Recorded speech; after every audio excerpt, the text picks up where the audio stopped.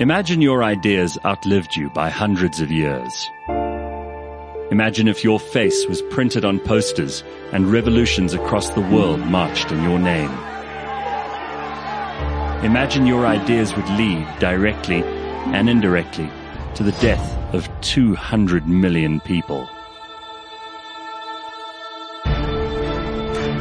This is the complex legacy of Karl Marx, a man seen by some as the greatest thinker of them all, and by others as nothing more than a dangerous radical. In a dull cemetery in London, his stone bust stares out at the world, dreaming of utopia. Under it lies the body of a pauper, who had plans for everyone else's money, but had none of his own.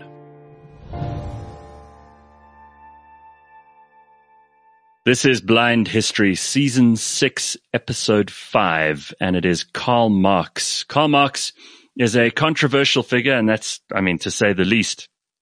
But I know that he's been one that people have really asked for. They want to know all about him. They want to know where he came from, what he did, what his life was really like. And they also want to know about his philosophies, because those have had an outsized effect on the world since he died. Not so much while he lived, but since he died.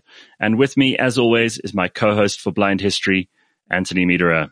Great to be back here. Good. Karl Marx. What do you think of the man? Let's start off there, and then we can get into the details. Yeah, very intellectual. My take on it is if we were living in the 1800s and we've had a whole lot of Napoleon, you've had a whole lot of autocratic rule, the Tsars, the Kaisers, Bismarck, that's a bit later, but the change in history, and it might have felt a lot better then, and what he was talking about, because, I think through time, it was often that the working class were downtrodden. And so there was a need for Karl Marx. 2021, I don't know.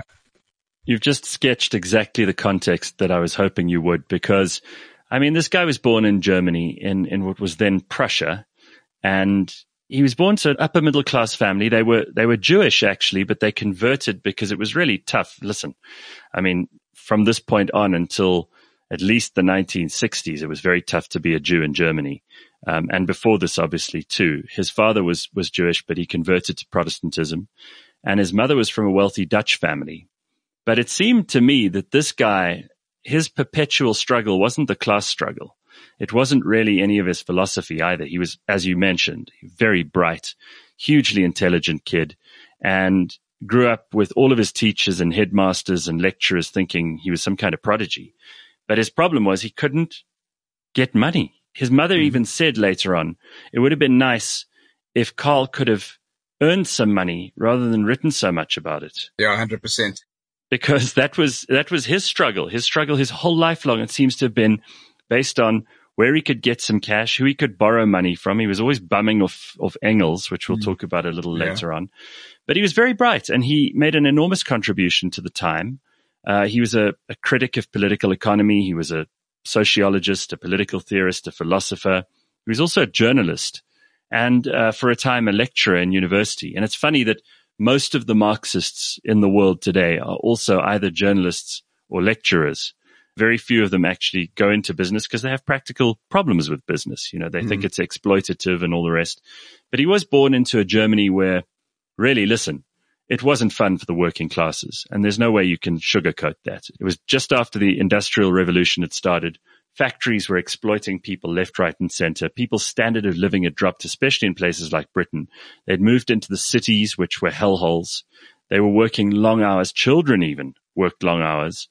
It was awful to be a worker. And a guy like Marx came along with these novel ideas about how the world could be better and what kind of a utopia they could have if the workers just took control. And it was very appealing to people.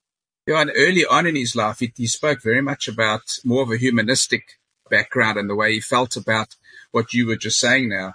The one point I quoted is the brotherhood of man is no mere phrase with them, but a fact of life.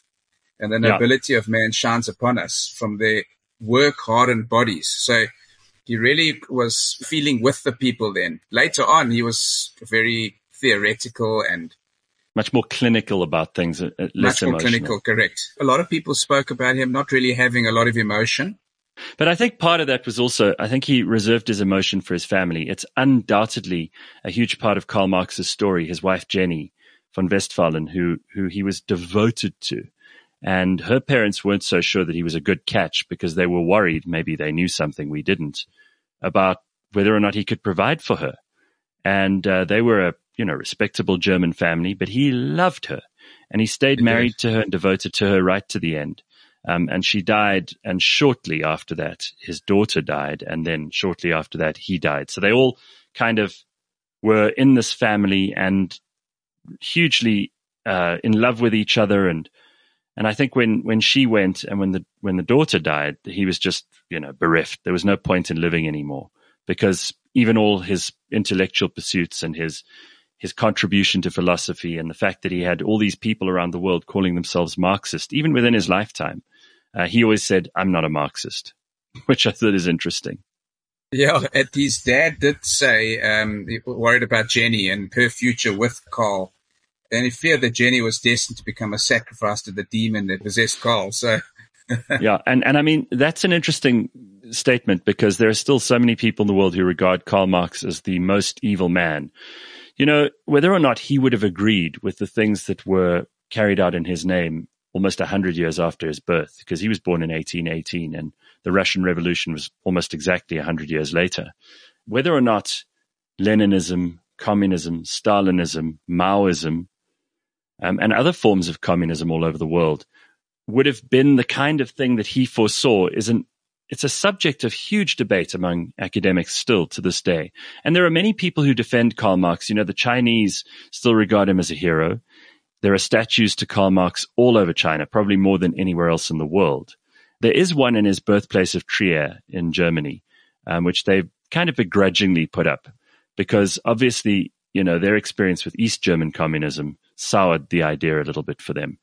But it's starting to come back. And I tried to read a number of articles and books that were more complimentary towards him, that gave a little bit more balanced approach, because I've always been raised to think, because of the people I've listened to and I've been influenced by, that this guy was a maniac. And what he was suggesting was, the utter social engineering and complete destruction of the world's population for this ideal that was impossible to reach. But in all the more gentle approaches to Karl Marx, I think people have largely said that he was a theoretical guy. He was a man who was a thinker, not a practical doer. He would never have wanted to run for office himself. He didn't think of himself as a leader, and he certainly didn't want to spawn a movement that would be bastardized the way that it was. So perhaps he's a very misunderstood character in history.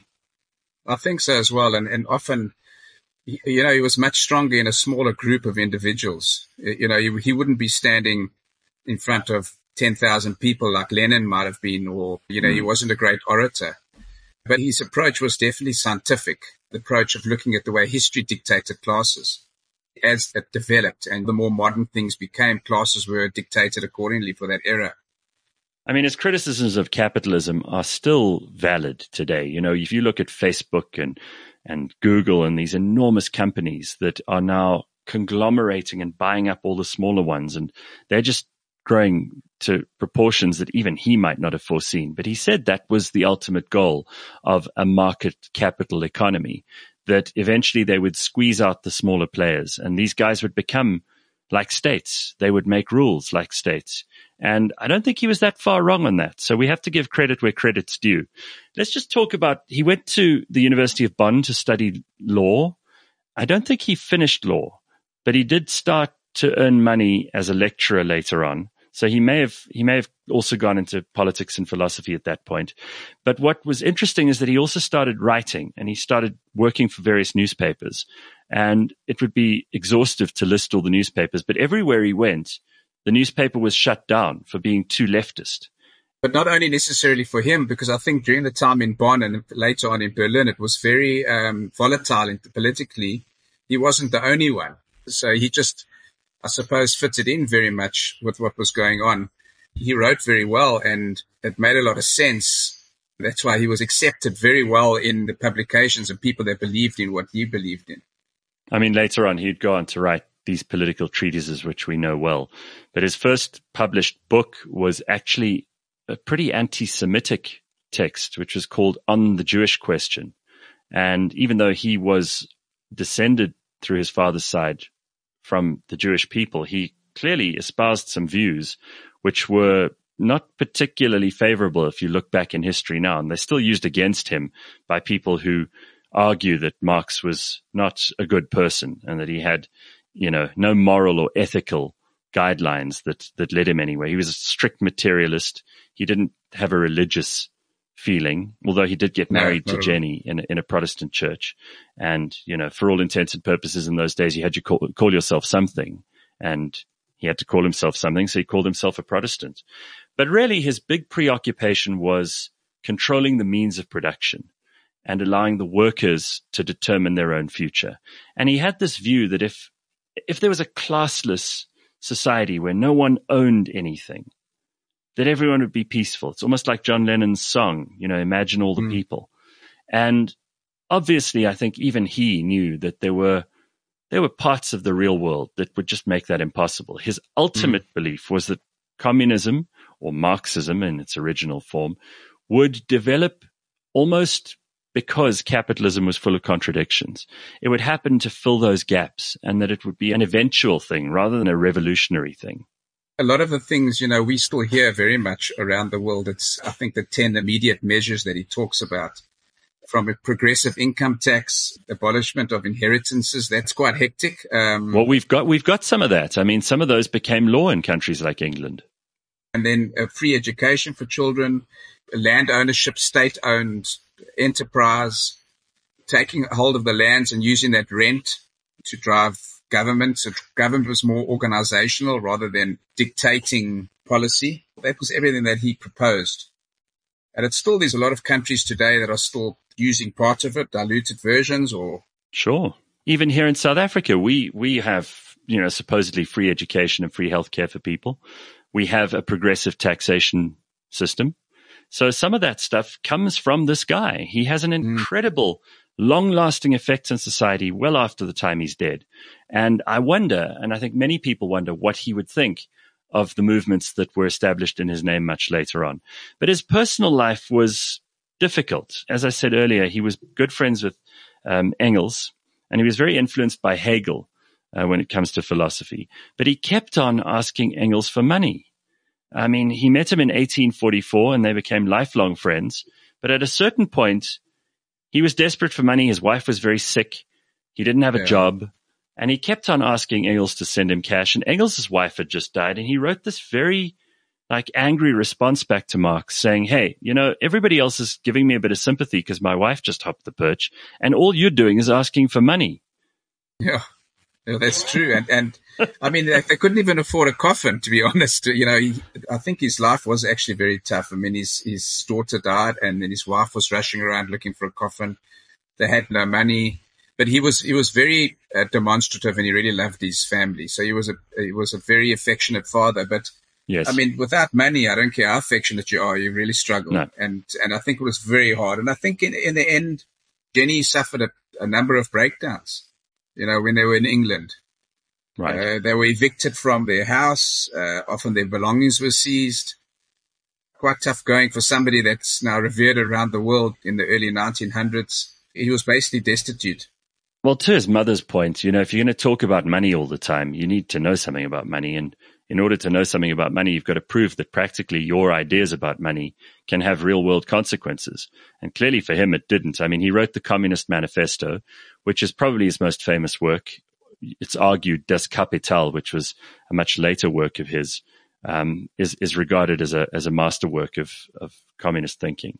And both of them obsessively about, the industrial revolution, about capitalism, about the employer and the employee, about exploitation, the kind of things that stand in stark contrast to the kinds of stuff that happened in the early 20th century, which very often weren't about those things at all. And it's ironic that the people who were talking about communism then and now, and who are most interested in it, are not usually the workers. It's usually intellectuals and academics. And they play with these ideas because they can. They have the time, they have secure jobs, they have that kind of impact on the world that they can talk about these things in, flowery terms, but never have to practically make it happen. So there are a lot of criticisms leveled at him from that point of view. It's also the people that actually use Marxism. So if we looked at Lenin, we look at Stalin, those type of characters, dictatorial, but using Marxism, in some way to feather their pockets. I mean, that was never his intention. Yeah, listen, a lot of people have said that they're communists, and really they're not. The Chinese even today. I mean, China, you can argue, is in name a communist or a socialist country, but in practice, it's probably more capitalistic than most of the West. You just have to go to a place 100%. Like Shanghai to see it for yourself. I mean, you're in business. Yeah. You know how they supply the world with just about anything at any price. That's capitalism. They don't care about exploiting the worker, do they? Not necessarily. Not yeah. So it's interesting. He did spend most of his life outside of Germany. Once he and Jenny left there, they couldn't really go back because he was an enemy of the state with all his crazy ideas, and he was considered politically dangerous. They did live in Brussels for a while and Paris for a while. That's where he met Engels. And ultimately in London, he never really had great health. He wasn't a fit, physically successful and happy specimen. He was kind of always a little bit sick. He had many illnesses through his life. His skin gave him problems. He had that big beard, which everybody remembers and which all the statues of him show, and like very long, flowing, quite wiry hair. But he eventually died in the year 1881. And the poor guy, I mean, Engels' speech included this passage from his friend Wilhelm Liebknecht, who said, "On the 14th of March, 2:45 in the afternoon, the greatest living thinker ceased to think. He had been left alone for scarcely 2 minutes, and when we came back, we found him in his armchair, peacefully gone to sleep, but forever." Sure. Yeah. I mean, he did have 2 surviving daughters, and he had 2 sons-in-law who were also in attendance. They were proud socialists. I don't think you could really argue with, your father-in-law if you were them. And he had been predeceased by his wife and his eldest daughter. And really, he died a very unhappy man. He was very depressed. But ultimately, his contribution and his works have lived on far beyond his mortal life. And I think that it would be stupid for anyone to say that Marx wasn't important. Yeah, 100%. His 2 great discoveries of the law of development of the human history and the law of motion of the bourgeoisie society, and the fact he was also a revolutionary. He did have that part of him as well. Yeah. Well, I mean, listen, it took balls to stand up to the establishment like he did. And agreed. Just as we look to people today who are willing to stand up to governments and to tyranny, and we look at them and we consider them brave, in his day, he must have been thought of the same way by people, ordinary people. Agreed. If you can just imagine killing a Tsar, he was moved by what he considered to be the selfless courage of the Russian terrorist who assassinated the Tsar Alexander II in 1881. Wow. And that was like a preview of what would come 100 years later, or 50 years later at that point. Yeah, it's 1917 or thereabouts. That's it. So an incredible life, certainly a brilliant brain, and someone who is loved and hated by people who've never known him to this very day. Karl Marx.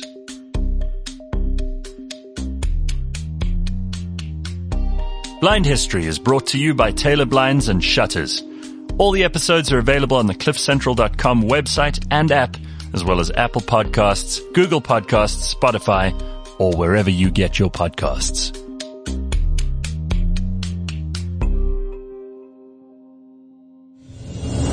But funny enough, his first published piece was a piece of poetry that he wrote about his wife.